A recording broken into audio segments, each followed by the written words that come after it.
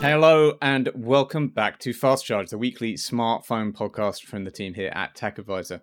I am your host, Dom, joined as ever by Lewis, and returning from several weeks of gallivanting around the continent, we have Toddy. Toddy, where have you been? I feel like you've ticked off a good chunk of the EU over the past couple of weeks. We're trying to make up for, the past couple of years being locked in. So we started in Paris, then we took a train down to Nice, then we flew to Luxembourg, took a train from Luxembourg to Bruges in Belgium, and then a train from Bruges to Amsterdam. Wow. Nice.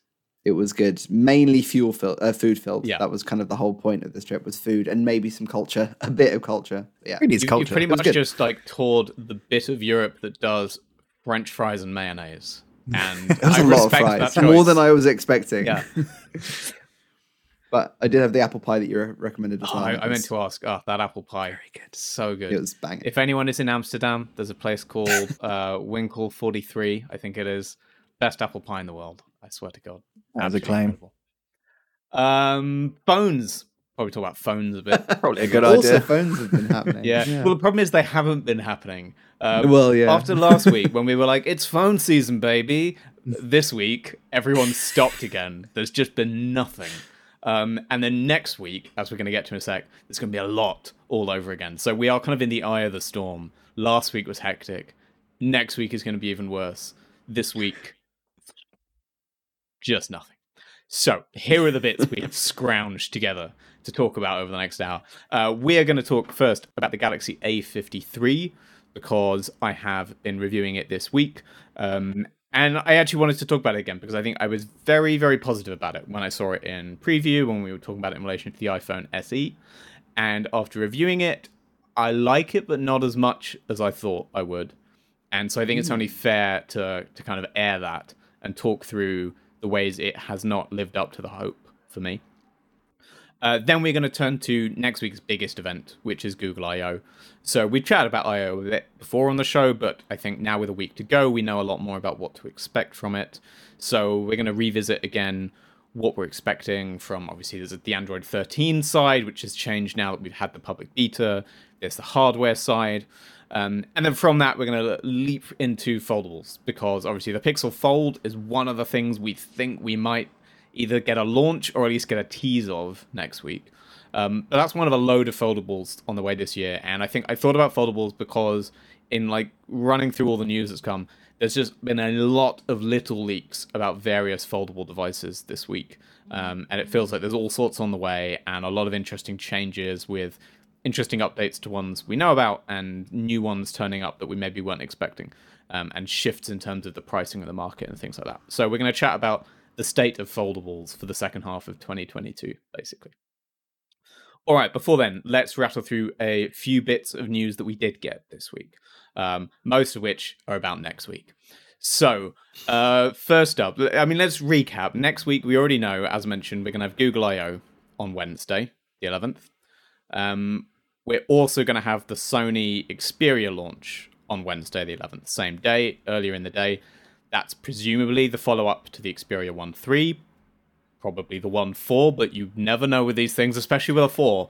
4s don't always do what you think they're going to do in the phone world. So who can say?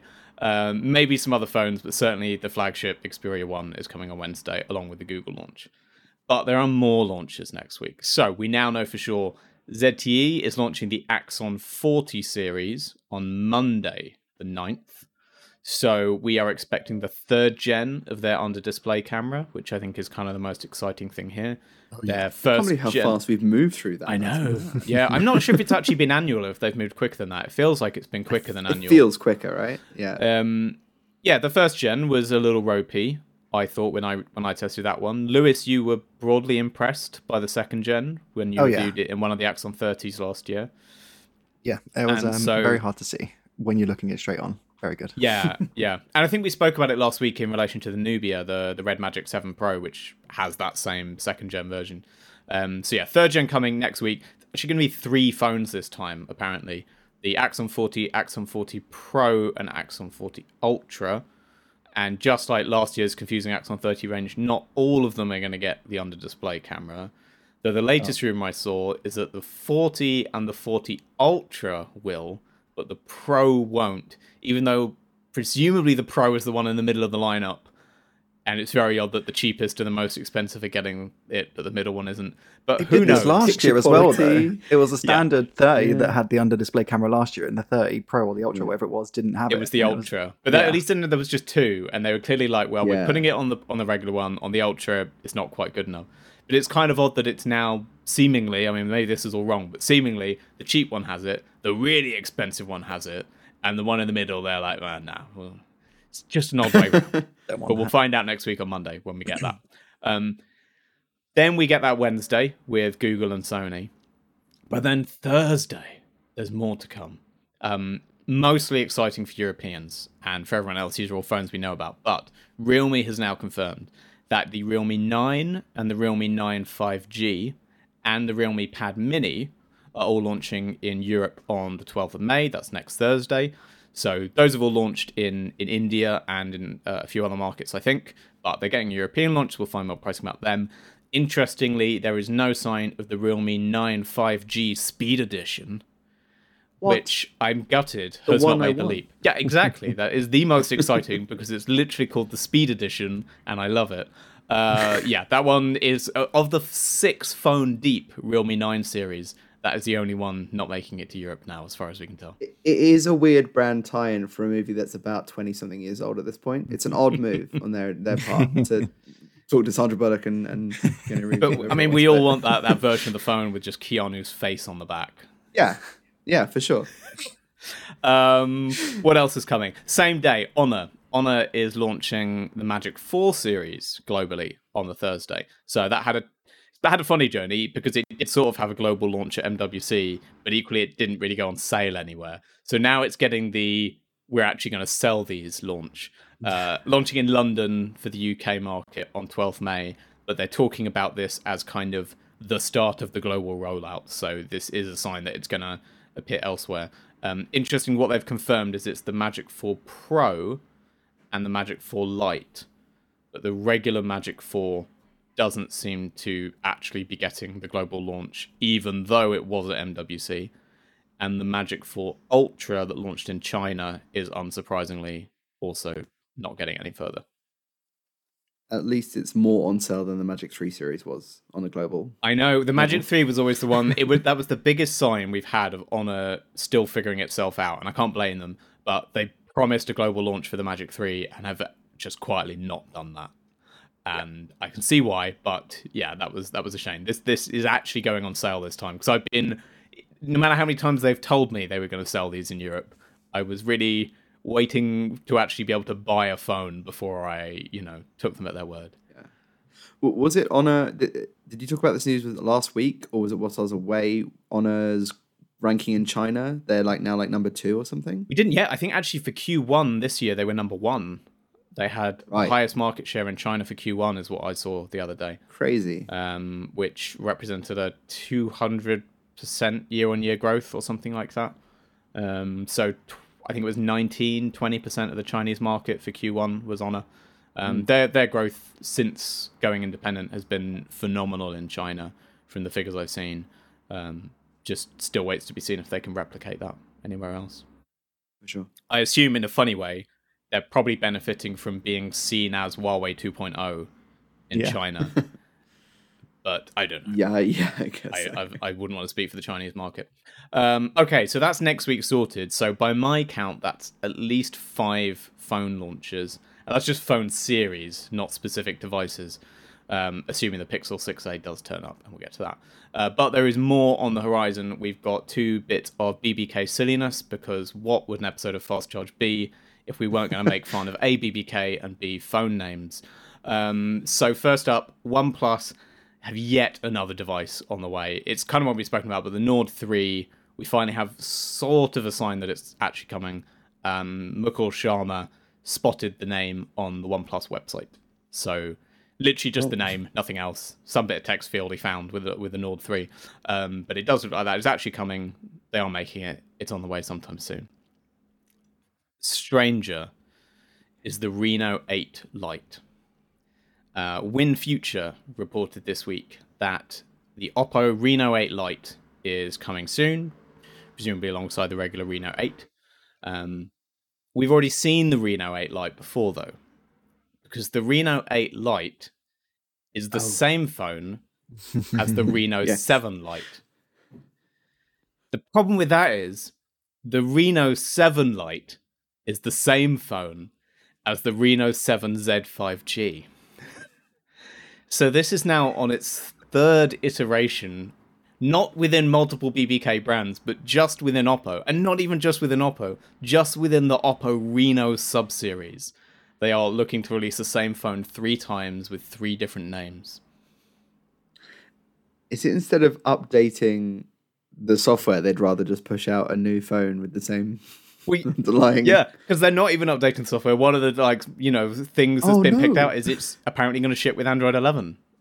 Same as it did before. Hell? It's not going to be an Android 12 phone out of the box. They're just not selling enough of them. That's the problem. They just need to shift the stock. Yeah. Yeah, I mean, honestly, you have to think this is presumably because the hardware won't say Reno 7 on it, so presumably it's literally the same stock, and what they're doing is replacing all the boxes. Wow. I can only guess. This is all based on one report from WinFuture, not confirmed, so we'll find out. But yes, it looks like this is happening. In terms of where to expect that, I think you can probably take any country where the 7 Lite is on sale and say the 8 Lite probably won't launch there. Hopefully they'll at least go for different markets this time, but we'll see. Okay, let's turn to the Samsung Galaxy A53, which I have been using for the last week or so. I don't love it. And that has surprised me a bit, because I did think I would. When I went to Samsung's preview event in London, I was really impressed. I think the specs for the price really worked for me. And I think, especially because it was getting announced around the same time as the iPhone SE, it felt like a very favorable comparison, a comparison I made extensively at the time. It kind of matched the iPhone on, it's got the IP67 waterproofing, it's got the extensive software update promise, which is really good. It obviously beats the iPhone on things like being full screen, having a 120 hertz AMOLED display, having more than one camera lens, and actually having a night mode. All that kind of stuff that I really like the look of and like the sound of. And all of that is there, and all of that is good. The problem is, the chipset is shite. It is terrible. That's disappointing. Isn't this exactly what happened last year? Because didn't they have to do the A52 and then the A52s, and the only difference was the chipset change? Yes, but that is part of the interesting thing. So the A52 was a year ago. That also was a bit underpowered, right? That was with a Snapdragon. That was a Snapdragon 7 series. I can't remember off the top of my head which one. I think maybe a 732, but I'm not sure. It was a Snapdragon 7 series. 6 months later, they did the A52s. That was, I think, the 778. So still Snapdragon, still 7 series, but a better, more recent Snapdragon 7 series. And benchmarked a lot better. Much improved performance over the A52. For the A53, it's all Exynos. It's the 5nm Exynos 1280, which made its debut with the A53 and the A33. And it gets identical benchmark results to the A52 from a year ago. Not the S. And substantially worse results than the A52s. Huh. And part of the problem here is a lot of what's good in the A53 is there in the A52s. The design is very similar. The IP67 rating is there. The OIS on the camera, the whole rear camera is identical. The display is the same. The build is very, very similar. The A53 has a slightly bigger battery, and it has a longer-term software support and ships with Android 12 rather than 11. But otherwise, they're basically the same phone, and the A52s performs much better. And the problem here, I just want to say, is it's not... I know I've referenced benchmarks, and benchmarks are helpful. They're a guide to this stuff. They're the way I can look. I didn't review the A52s. It's the benchmark results we have that let me look and say, okay, this is slower than that one was, I guess. But real-time use is obviously always a big factor. The problem I have with this phone is that its benchmarks results are disappointing but acceptable. Its actual usage is not acceptable. It's been slower than those benchmarks suggest to me, which I think is basically because One UI, while it runs very slickly on flagships, I think is a bit heavy, and so slower chips find it a bit difficult to deal with. So this phone is much more sluggish than I would expect given where it's benchmarking. Say compared to other phones, it's getting similar benchmark results to the OnePlus Nord CE2, which is not a phone I remember ever thinking was sluggish or slow. And let's note that's a phone that's £100 cheaper than this one. You know, it's benchmarking a lot worse than the Nord 2, which is the rival. But even if you compare it to the CE2, where it's got the same benchmark results, I never felt the CE2 was slow to use. You know, it felt fine. It's also the same as the Poco you reviewed recently, Lewis. It gets very similar results to that one. And again, you didn't really complain that phone was really slow and stuttery. Whereas this is, you try to swipe up for the multitasking, you know, app switching view, and the phone takes 2 or 3 seconds to pull it up. There's a second or two delay every time you try and open an app. It freezes every now and then. Chrome totally freezes. It stutters. There's input lag. It sounds like you're describing a budget Android phone from about 5 years ago. But that's the thing. It's not always awful, but it does feel like using a £150, £200 phone. You know, it's that kind of everything works. There's just a little bit of lag. It's a little bit stuttery. It's a little bit awkward at times. You shouldn't get that on a £400, $400 device, though. Yeah, most other brands I'd probably write it off, and that's how the experience could be forever. Because it's Samsung specifically, it's really bad that it launched with this level of software experience if we know that the hardware can carry.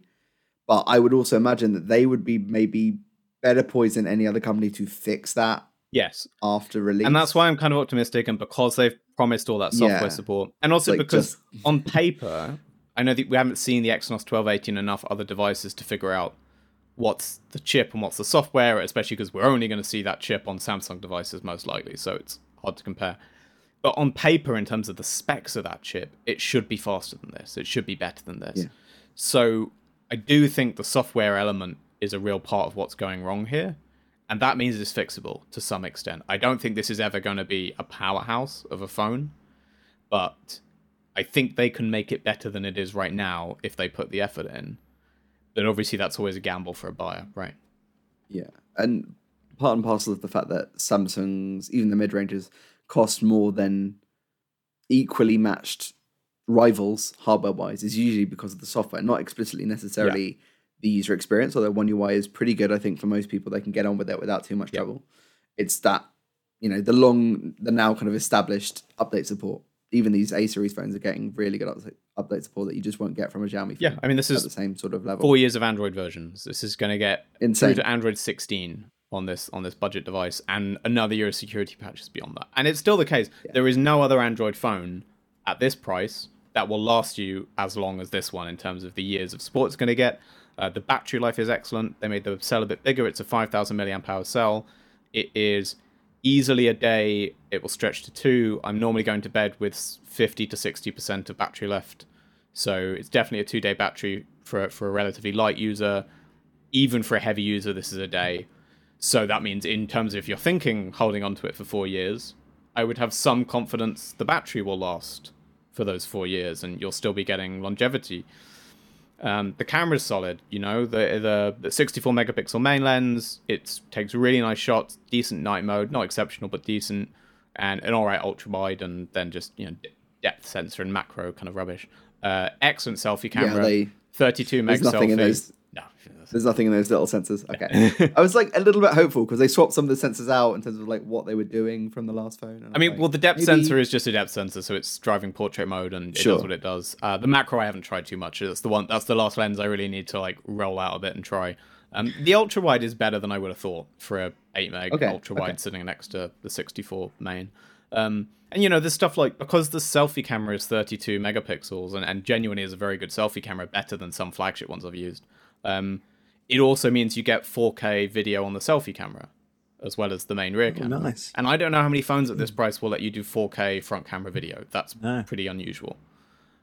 Way Samsung pushes the A series, especially the kind of more the beefier ones, is like it's a social device. Like it's kind of purpose made for that's where they've introduced, rather than on the flagships, they've introduced, I think, like Snapchat shortcut features or something in the past with A series phones. So it makes sense that it's got a good selfie camera because like that's becoming just more and more what's expected of these phones. But the problem is even with the camera, you get these like chipset performance problems kick in because people often moan about Samsung cameras being a bit slow. Shutter speed is a bit behind some of the rivals. It's just part of how they process. And that's a bit annoying sometimes on the flagships. On this, sometimes you take a photo, and I'm not talking about night mode, I'm talking about a regular photo, and it takes 2 or 3 seconds to save that shot before you can take another one. Oh, wow. Which just, limits the usage. You can't take a load of snaps really quickly of something. You just have to take the one shot, wait 2 seconds, take another shot, wait a bit, and it's stuff like that just feels like this is not a good enough experience. And it's hard because I genuinely like, as I've said, a lot about the phone. Almost everything else is good. The only other thing you could really knock is 25-watt charging is, a little bit slow, but that's Samsung. Same with their flagship. Yeah. So other than that, and the fact that it doesn't have wireless charging, but again, other than the iPhone, nothing at this price has wireless charging. So there's really few complaints. I have one complaint, but that one complaint is a big complaint. It's a game breaker. Yeah. Almost. And it just means I find this phone really frustrating to use. And, anyone who listens to the show enough will know that that's not what I'm... Although I get to review a lot of flagships and I usually get to spend most of my time using flagships, I don't mind reviewing cheaper phones. And when I've reviewed some of the mid-range OnePluses, I've kept my SIM in them for a month or two because they're really good phones. It doesn't really matter. It doesn't bother me that they're a little bit cheaper, So I'm not... This isn't a snobbishness of cheap phones or cheap Samsungs. It's just like... This should be better than it is for that price. Yeah, it's weird because it seems like the specs don't really match the performance because like you've got this 120 hertz display, but there is nothing on that phone, on that processor that will be able to run at 120 frames to make use of it. Yeah, and this is, this is again part of why I think the software must be part of the issue, not the hardware, is because a lot of the lag you see is on like UI stutter and as you're moving around the interface. Okay. But of course, that really hammers home the pointlessness of the display. Because it doesn't matter that I've got 120 hertz like animations because they're stuttering because the processor can't handle them. There's like 26 of them you just have to wait for. Those refreshes will catch up in a second. So the refresh rate is rendered, kind of pointless. And the display otherwise is lovely. It's a nice AMOLED panel. Again, this will genuinely be one of the best displays you'll find in a phone this price. But it just almost doesn't matter that it's such a good display.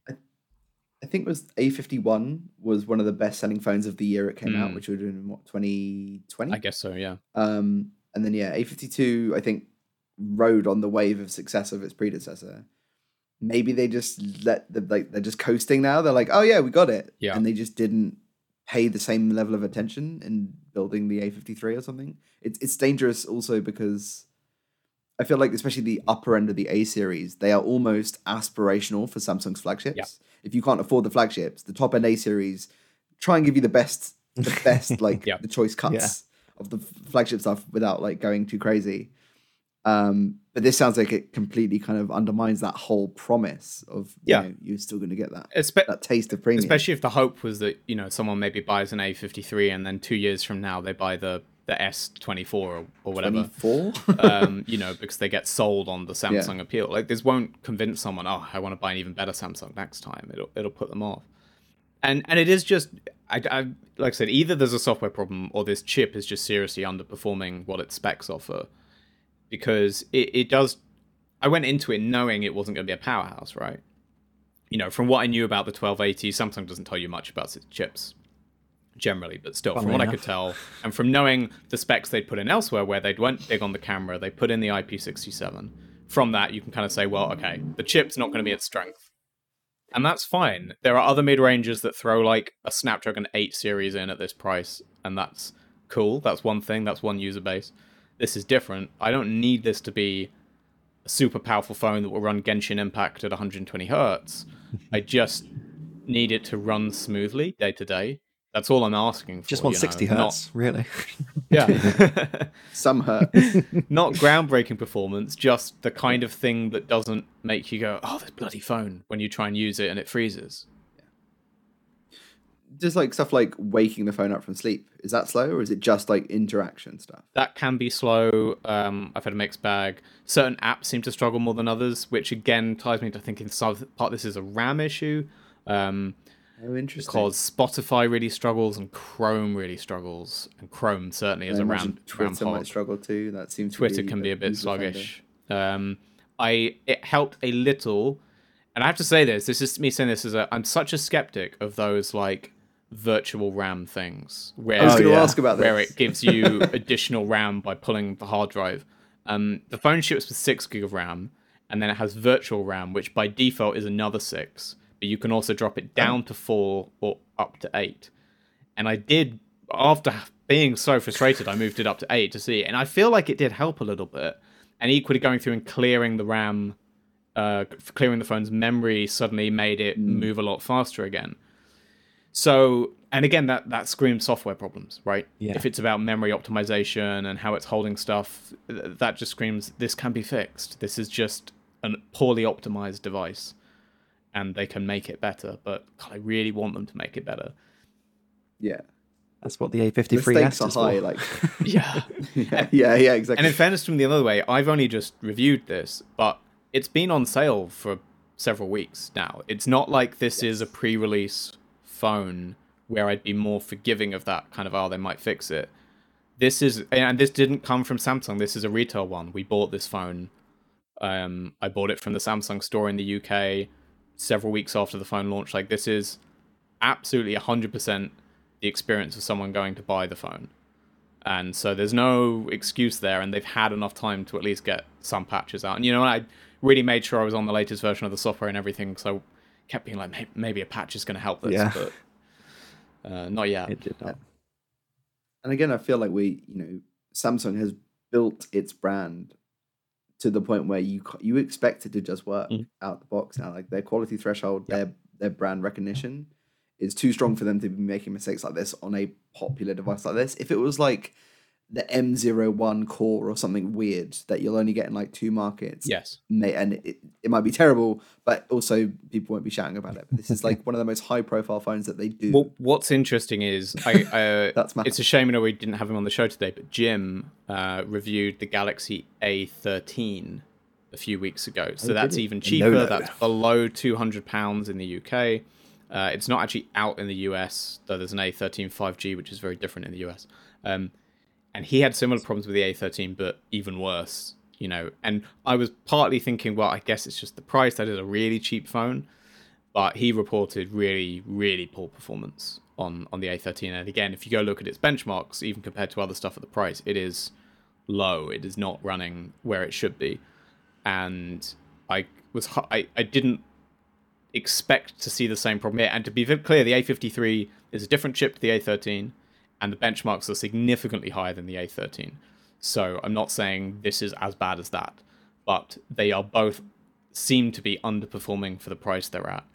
Even once you factor in, Samsung's not, the kind of company to go for the fastest processor. They'll prioritize camera and software instead, and I think that's the right call for them. But they're underperforming even with that caveat. Yeah. Fascinating. That is, I think generally I'm surprised by that. Like, the specs painted such a rosy picture. Yeah. When we all first heard about this phone, we were hyped for it. I was also really hyped for the A33, and now I'm a bit. Well, yes, I'm worried that the as well. A33 is the one I was even more excited about because it's a lot of the same specs, but it's almost £100 cheaper. Just drops the cameras down a bit, basically. But it's the same chip as this one. So now I'm like, well, if it's going to be as slow and annoying as this, a little bit more forgiving because it's a cheaper one, but still. But yeah, you're still paying more to Samsung than you would for Yeah. the equivalent Xiaomi, aren't you? Exactly. So it's a hard one because, like I said, there's an awful lot that I like. And if someone asks me, well, what's the phone at around £400 with best software support? That's the A53. Best camera? Well, this one's in the conversation. Best display? Probably this one. Best design? It's one of my favorite looking phones at this nice. price. I think maybe the OnePlus Is it Nord 2 plastic edges it backed? a bit. It's plastic. I've got the blue version. There's a do nice like the peach blue or one. black and white. Very nice. They shamelessly stole the camera module from Oppo, so it has that thing where it curves up Oh, nice. Round and the I plastic love curves that. up and over. Looks really great. It's not a massive design change from last year's 52s, but it's a tweak. That tweak to the camera design really works, really sells it. So there's a lot here. I would say this is best in class, or at least among the best in class for that mid-range price point. But it just is very slow to use, and that makes it really hard to recommend, because I think it will just be annoying quite a lot of the time. And that's the last thing you want from your phone, is to annoy you like that. And I'd say tech journalists maybe have a bit more patience than the average user when it comes to troublesome software, because we know maybe what's causing it or how to get around it. Exactly. And I'm used to slogging through some every now and then reviewing a £100 phone, and they are all very, very slow, and it's really the price you pay for not paying a price.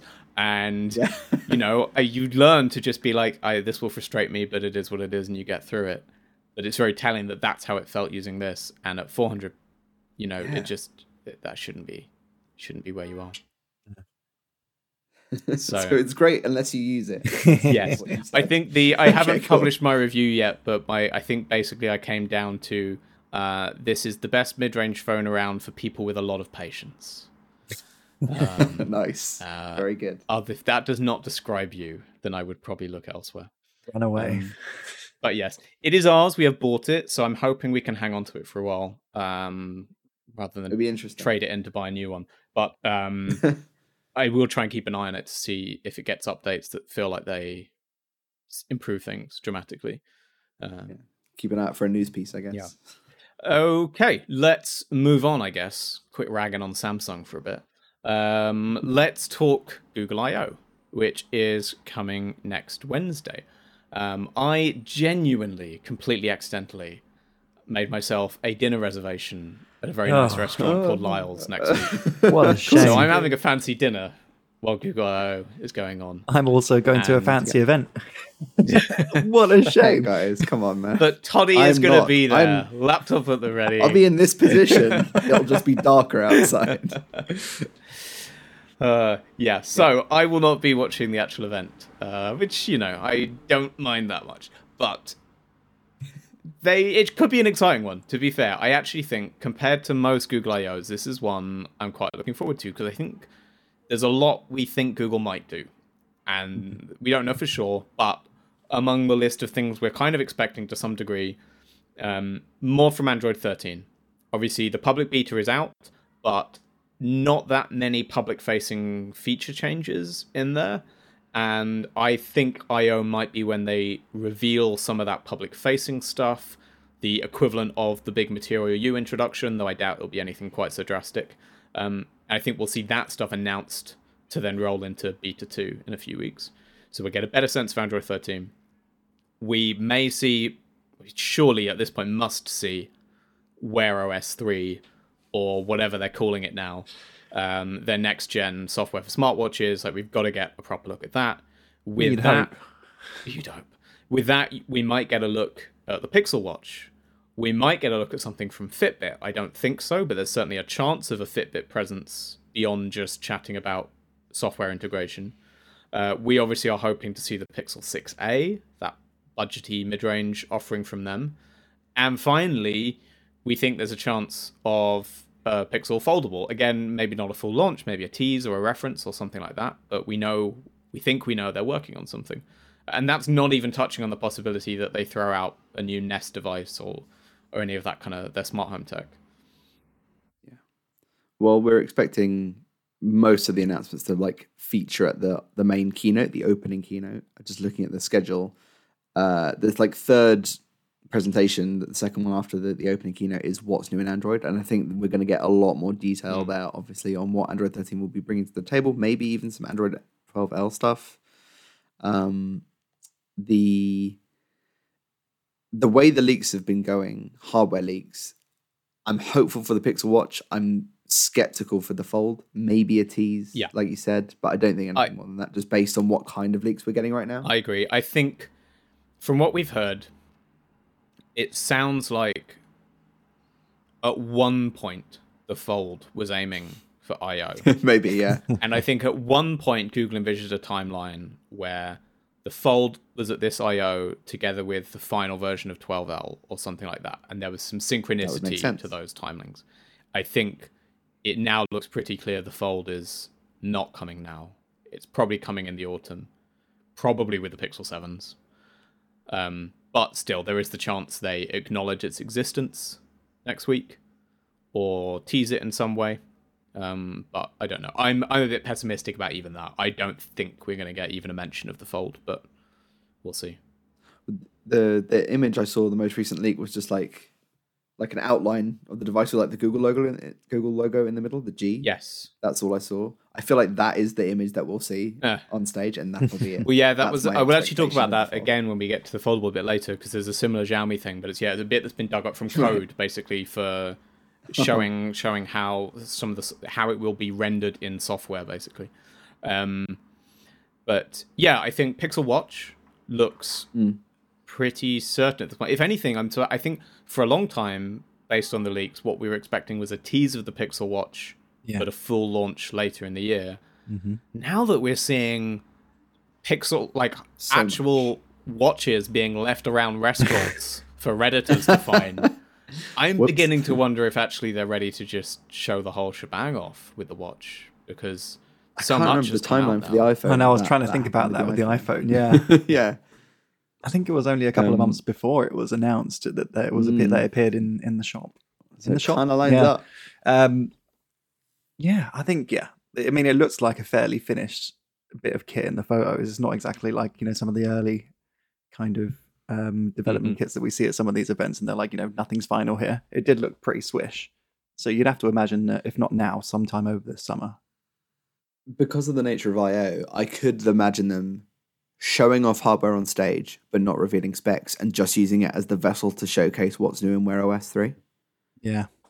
That, just because of the nature of I/O, that is a way I feel like they could thread it, which would justify the leaks, but still not reveal the full details of the watch. Much like people... It just confirm it's real. Yeah, much like there's the people thinking, well, Apple will do that for WWDC, and it's AR. They'll somehow, talk about AR with a headset there, and kind of like, yeah, wink, wink, we made a headset, but we're not going to say any more about that. I agree. I think there might be something like that, a kind of, this is the platform, because they're not going to show off Wear OS on a Samsung watch, right? No. Despite how close that partnership is, I still can't imagine it's a Galaxy Watch that becomes the demo for their new software. They're going to show it on Pixel hardware. So I think they kind of... And they could just do renders on screen and videos where we never see an actual device, and they just show, screen. But I think they'll want to show a watch running this, and that will be the Pixel Watch. But maybe it is just we glimpse it on, like, Sundar's wrist, and, that's kind of it. And they just, like, video there somewhere, there's, like, a frame. And, people will be, like, freeze framing and zooming in and, Blade Runner style, computer enhanced. All of that. But I think that might be all we get, right?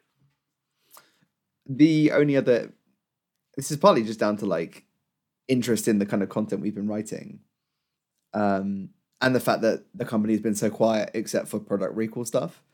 In terms of the Fitbit partnership, or Fitbit, I guess, involvement, they could use the Pixel Watch as the way to showcase the Fitbit experience on Wear OS. Yes, yeah. So we might see Fitbit in that capacity rather than a premium smartwatch, which was the quote from last year's I/O. This might be that watch. Even if it's not a Fitbit branded watch, I still have so many questions about how they're going to handle the Fitbit side, because I'm still really curious. I cannot imagine not seeing Fitbit branded hardware anymore. I equally struggle to imagine if they're really going to put the same software on both Fitbits and Google branded ones. I think maybe the likeliest thing is we just see Fitbit, the same software, but with like a Fitbit skin on Fitbit ones. It's the same code, like Oxygen OS and Color OS with BBK. It's the exact same software running on a Fitbit or a Pixel Watch, but one of them looks googly and the other one looks Fitbitty. Yeah. Basically. Subtly. Yeah. But with that, I don't think we're going to see a big Fitbit presence next week, because I think they will see it as a powerful separate brand. And I think in a way, the way they're going to want to push it in terms of the way regular consumers see this stuff is less Fitbit is owned by Google and more Google watches come with Fitbit features. Yeah. And Fitbit watches come with Google features. So they don't want to have a Fitbit watch at a Google event. They just want to be like, at the Google event, here are all these great Fitbit features in our Google Watch. And at the Fitbit launch event, they get to say, and it has full compatibility with Google Assistant and all this stuff, you know. All the watch faces from the Play Store. I still find it kind of odd that Fitbit did have such a prominent presence at last year's I/O, because it just didn't feel like it fit I/O as a format and Wear OS as a platform in terms of like how they were trying to tie it in. It just seemed odd. I mean, they'll have to talk about it from the software side because that's what I/O is. And, you know, we're sure there's going to be some sort of Fitbit software integration. So just from the perspective of it's Google talking to devs, they've got to talk to devs about how Fitbit is integrated into this platform and how that will work and how it'll all tie together. But yeah, from a hardware perspective, I'm not really expecting to see Fitbit as Fitbit. Yeah, for sure. There is one other leak actually we should mention. Sorry, which I forgot about because it was only a couple days ago. But John Prosser reports the Google Pixel Buds Pro are coming soon, and soon probably means I/O. That seems plausible. He's not saying that, to be clear. That's not Prosser's prediction. But it's a Dom Preston original. Yeah, it at least feels possible that the fact that it's coming a week before the event, very plausible. Pixel Buds Pro are also going to make an appearance. That wouldn't be unheard of for Google. We don't really know anything about them. He lists colors, which are Real Red, Carbon, Limoncello, and Fog. Ooh, wow. Which is very, very Google. Innovative as ever, yeah. But yeah, so I mean that would be interesting just because pro level headphones from Google, they've had a mixed time with earbuds. I think it's fair to say. I didn't like the second gen Pixel Buds. I wasn't a fan overall. I think they were too smart. They were trying to do too much, and it wasn't a very good user interface. And kind of the way it all worked with the translation stuff was confusing. And the touch sensitive part on the bud was great, but the whole thing was touch sensitive. So when you try to adjust the buds in your ear, it would pause the music. That's the only thing I don't like about the Samsung ones. It's the same with them. It's so annoying. It does annoy me. Yeah, it's not a unique it's hard Google to get problem. Touch surfaces. Yeah. Even on the I didn't use the NeuroBuds, but the NeuroLoop. Oh yeah, the neck buds. Yeah. Even those touch surfaces, which are way bigger than most of these other ones, still have issues. So that's why, that's why I like the new NeuroBuds, because it's only the logo part in the middle that's touch sensitive, and the plastic housing around it isn't. So they've got it right. Take notes, Google. Get it right with these pros. Come on. I had a quick question about Android 12L, because I haven't really been following the tablet version of Android. Yeah. Is it available now? Can people have it? Is it like it is? You can't buy a tablet with it. Yeah. And you also can't update a tablet to have it. Right. I mean, I'm sure you can get a dev build of it or something, but there is no... I don't even think there's a public beta of it, though I might be wrong. I don't think so either. It is finished. It got its final release. So it is finished software that several manufacturers have said they will support, that none currently support. And because Google doesn't have its own foldable or tablet that's current, really, there's no Google hardware that runs it. Is this where they announced that the Pixel C is getting an update to Android 12? That was a bad tablet, Google. Mm-hmm. That was a really bad tablet. It seems a bit confusing because I feel like they've taken so long to design and release a tablet version that it's going to just is it going to be a year behind the mobile version? So Android 13 will be this year, and then tablets will get 12L this year. Well, how they handled that is another question, right? I hope by 13 they'll be folded in fundamentally, and this is a half step to introduce this stuff, and then we never get a 13L. It's just from 13 on. This stuff is baked into 13 for big screen devices. Them saying 12L is ready is just by them saying the features for big screens and tablets are ready to be folded into Android. That makes sense. Yeah, it works. Trust us, it actually works this time. But yeah, I mean, tablet Android. People are saying, Samsung and a lot of the other tablet and foldable manufacturers have said, yeah, we're going to put this on, we are going to update products to it. It just hasn't happened yet. But that's kind of that. There's always that delay with OEMs rolling out those updates, and I think, especially here when there's less appetite from users, they're probably not getting the constant when you update to Android 12 kind of thing that So there's a bit less pressure from their users to do it. It's also probably a complication for a lot of these OEMs because fundamentally what Google is doing, I think when the first people get 12L, they'll probably find it's not very exciting because a lot of what it does is stuff that the OEMs have already jerry-rigged themselves into their skin. Had to figure out. And so it's really just Google saying, fine, here's the official Android version of a split screen control center and notification tray, or, new sets of tablet focused multitasking controls and stuff like that. And, Samsung has that. Xiaomi has that. They've all designed it themselves, but they've all got their own different versions. And this is just going to unify it a bit and give a base so that now when, say, Motorola, I think, haven't done a tablet in years, if they say, oh, we actually want to do one now, or we want to do a big foldable, they won't have to start from scratch. They'll get to start from whatever's in there.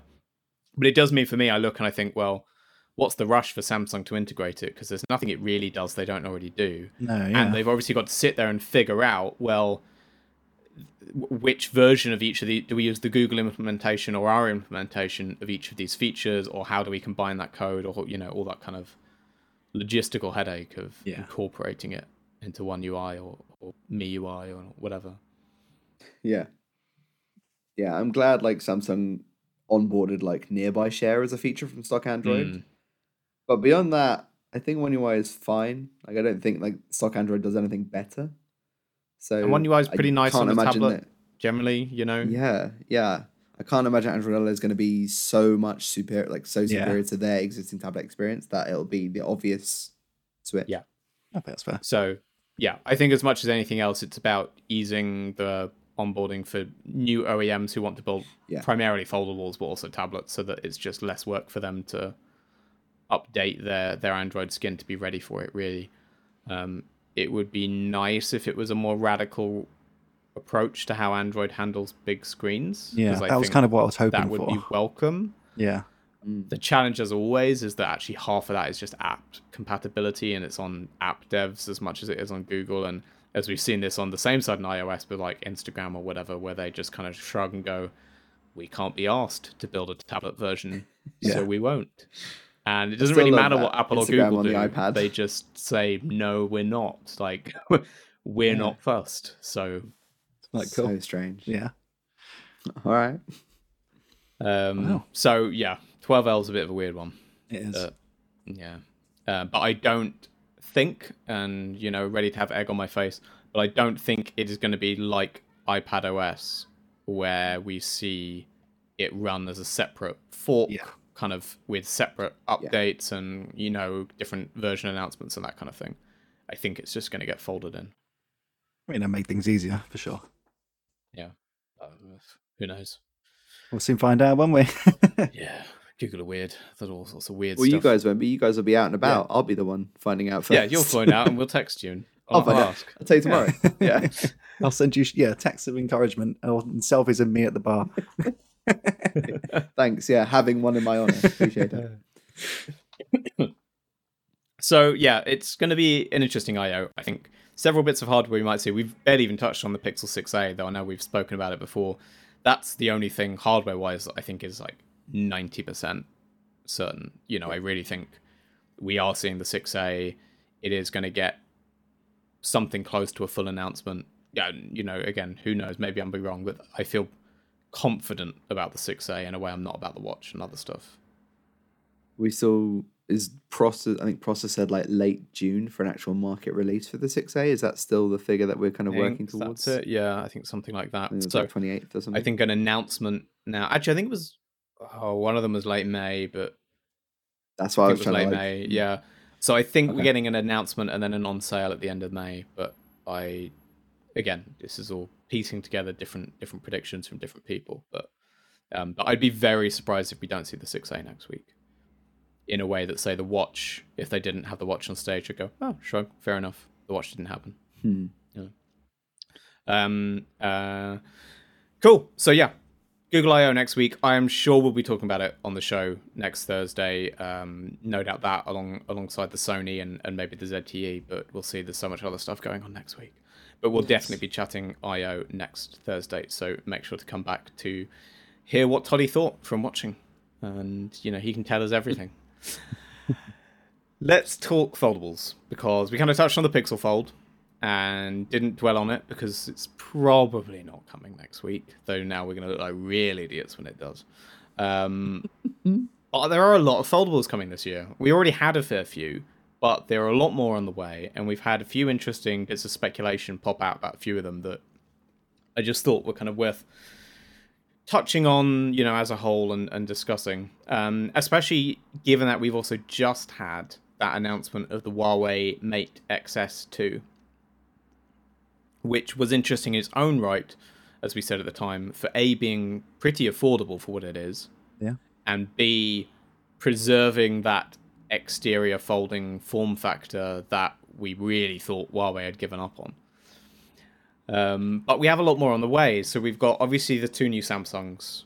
We expect two new Samsung foldables, a flip and a fold. We expect at some point a second-gen Xiaomi foldable. We expect the Google Pixel Fold at some point. We expect a new Motorola Razr this year, potentially. Oh, yes. And we also expect, this is actually the one I'm secretly the most excited about, an Oppo clamshell foldable, which has had fresh rumors this week about what that might be. In the wake of the Find N being really, really good, I'm quite excited about them doing a clamshell, not least because the main thing that has leaked about this phone so far, whatever it will end up being called, is that Oppo is apparently aiming for a price in the region of 5,000 Chinese yuan, which basically converts to $750. Yeah. So that's substantially cheaper than even the Z Flip 3. And if they can hit that, if that's real and if that's actually where they can land this, properly sub 1,000. Even, convert that, maybe it'll be 899 really in terms of its global price. That's still, cutting below Samsung a little bit further. For the quality of hardware I imagine we could expect, again, based on the Find N, which was really exceptional hardware, if they can deliver anything like that at that kind of price. And let's remember, the Find N is also cheap for what it is. So it's not like that's a really crazy premium device. We can presumably expect broadly the same build quality in this as we got in that, because it's doing the same kind of price in terms of its relative undercutting of the market, I guess. I think after It'd be interesting to know what. Sorry, I was just going to say the panel they're using, whether it's Samsung's panel from the Flip range, whether they're paying, because the development's already done, because that's going to drive down cost, right? So that's interesting. That was all. I was going to say, I think for me personally, after using the Find N, Oppo is the company that I'm most excited about for foldables, in terms of just sheer build quality and value for money. And I really hope that they rebrand it as a OnePlus foldable, which is the rumor. Well, a rumor. Because I need that in my life. It's gone back now, and I'm already missing it. I mean, perhaps more than any other company, they seem to be the most transparent about the stuff they're working on that might not always, with their innovation days things that Day that they do each year. And the Oppo, was it the X 2021 or something? The expanding rollable was pretty complete looking hardware that even did a bit of a tour, I think, amongst press over the world. They seem to be really transparent about the kind of stuff that they're working on. And it all usually looks really tidy and well put together. And the Find N is the first kind of tangible product based on that sort of from them teasing. Really going into that space. Yeah. So I'm hopeful too. I don't know if I still feel like Samsung was the trendsetter of trying to really drive the tech not only into the market but then into the affordable for that kind of product space. But maybe Oppo is the first, I think, foil to them in that regard. And I think that we haven't really seen from Motorola or Huawei. What's impressive about the way Oppo handled it is that I think Xiaomi also tried to go cheap, and they definitely tried to undercut Samsung on that book style foldable. For sure. But theirs is a bit janky and it's a bit clunky. It's bulky. You can tell they went cheap. You're like, okay, this is the budget version of a foldable. Cool. Yeah. Still a nice piece of hardware, don't get me wrong, but you could compare it to the Samsung, and the Samsung clearly looks like a nicer piece of kit. The Find N is funny because they undercut Samsung, but you still put them side by side, and you'd probably still go, oh, this Oppo one's nicer, Yeah. even though it's cheap. Oh yeah. And I mean, I imagine that means they're making small quantities and losing money hand over fist on everyone they sell. And they've basically accepted we will burn money on these for a bit to get a reputation for being really good at foldables. And that is why the Reno 7 is now the 8. Yeah. Like, that's how they're doing it. They're subsidizing it with the same phone from 3 generations Well, back. also, a point made by GSM Arena in their write-up of this rumor, so credit to them for thinking about it, but it's such a contrast to Oppo's approach to, say, its mainstream flagships, where the Find X5 series are expensive. Yeah, crazy. And they are very good, but they go more expensive than most of the rivals, certainly in their Western pricing, and try and look expensive and premium, you know.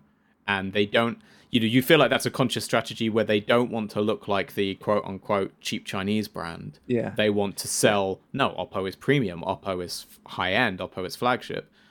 So it's really interesting that, at least so far on the foldables, they're taking the complete opposite tack.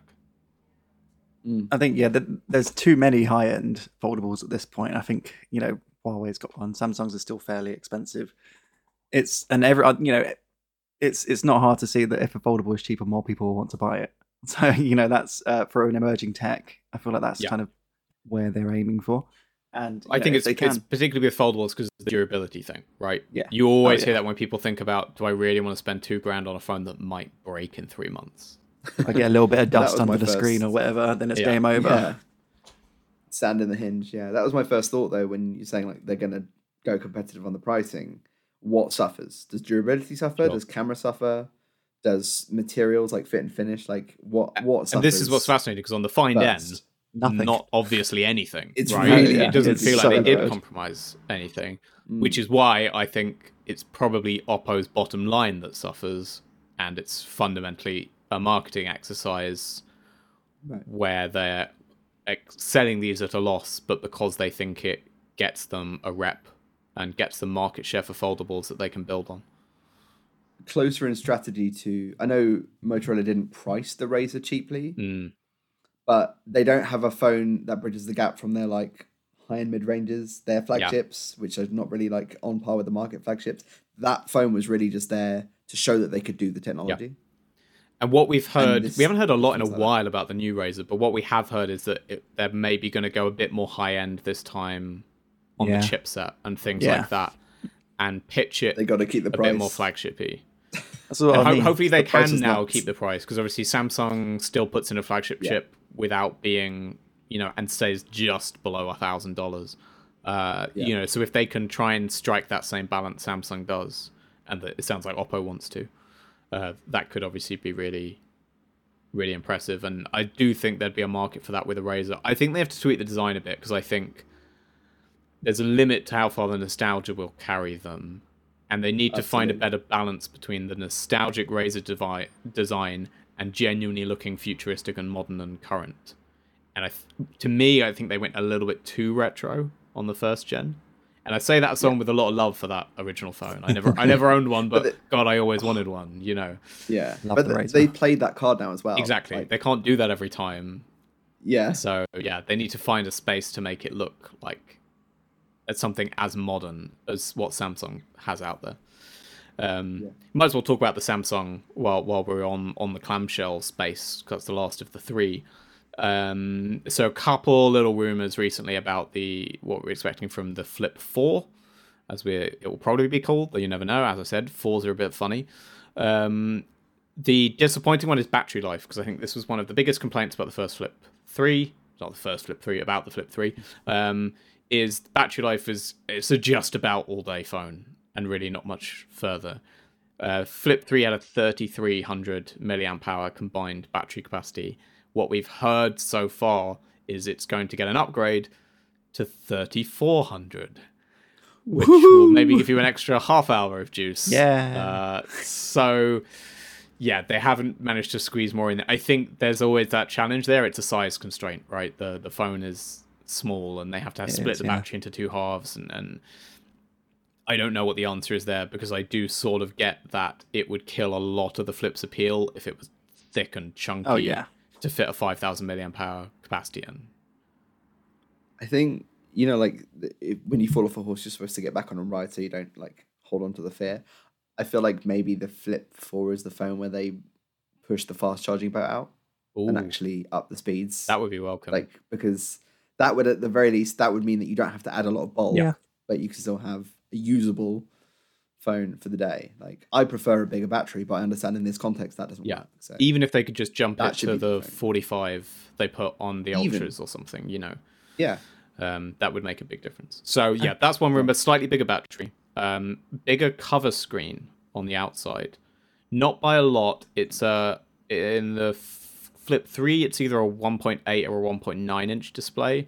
What we've heard, it's now going to be a 2 point something display. So that still leaves a lot of range for how much growth. I'm guessing it's going to be 2 inches or 2.1, but Yeah. we'll see.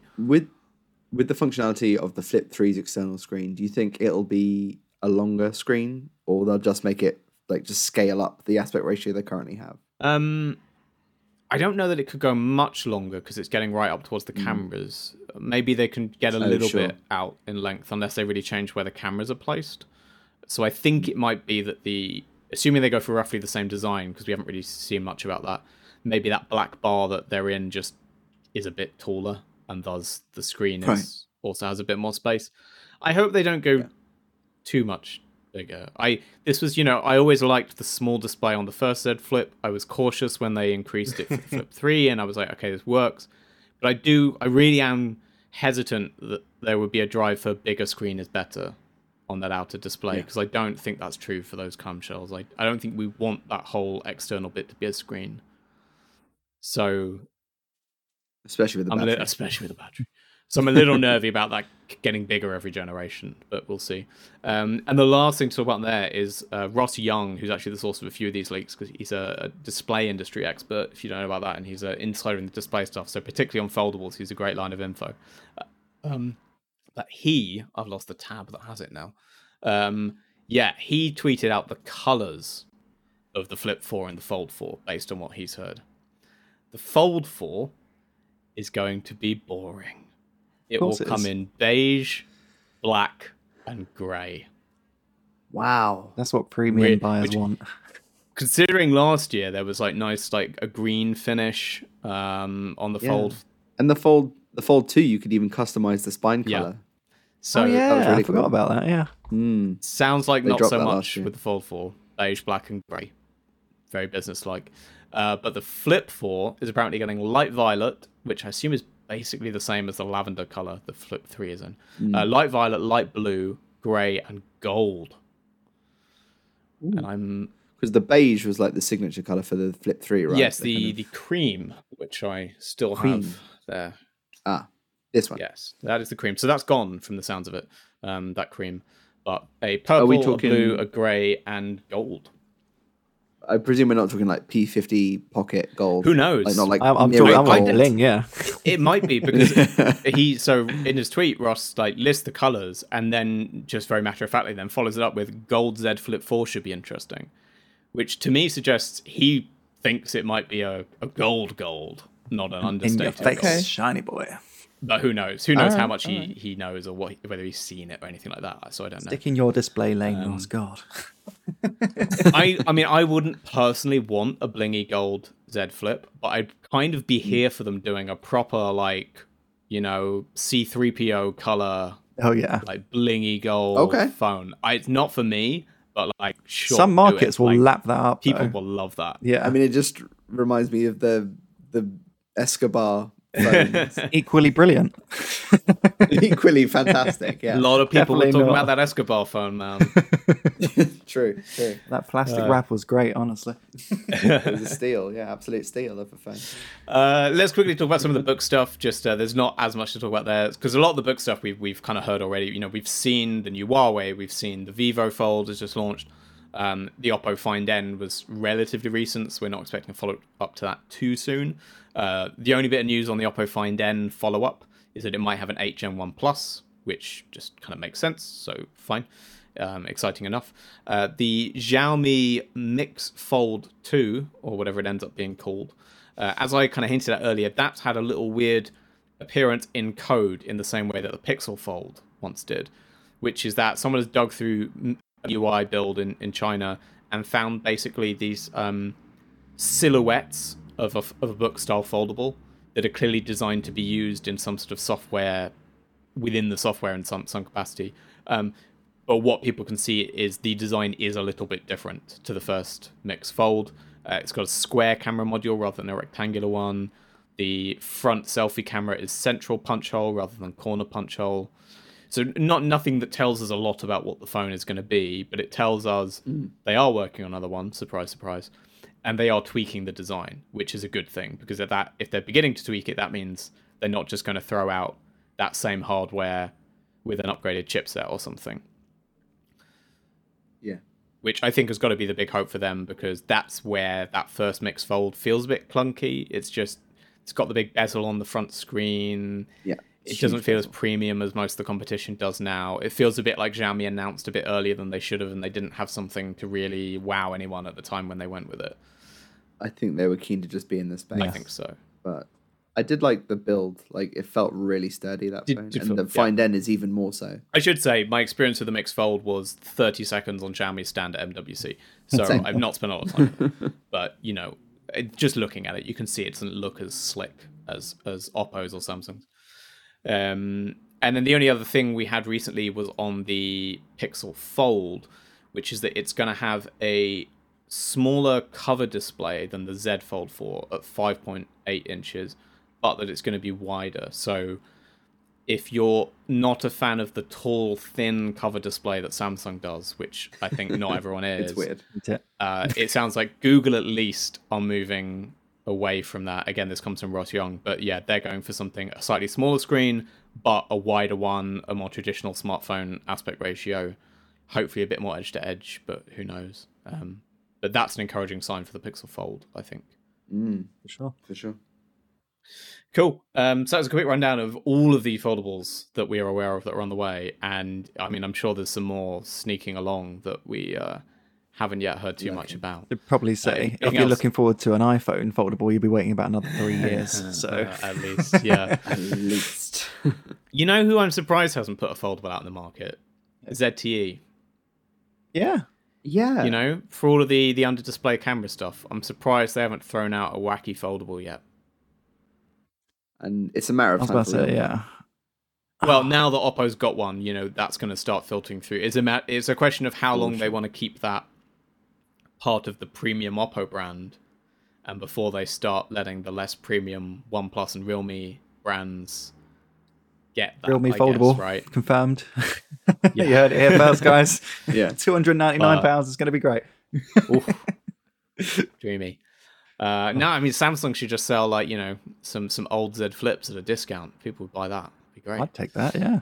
Probably. Cool. That will do us for this week. I think we've managed to fill more than an hour out of virtually thin air in terms of actual news this week. We will be back next week, where I promise there's going to be a lot more to talk about, more than we would like. As I said earlier, pretty much guaranteed to be chatting about Google I/O and whatever actually gets announced there, but we will be here to break down what did happen at I/O and assess how wrong we just got it. Sony's new flagship phone, we think, on Wednesday, so we'll have that to talk about. And then the ZTE Axon 40 series as well. And whatever else the industry decides to throw at us without warning, just to make us jump. We will be back. Please come back next week and watch and listen, like and subscribe, all of that jazz. Hit the notification bell on YouTube. You know the drill. And we will see you soon. Bye for now. Bye. Bye.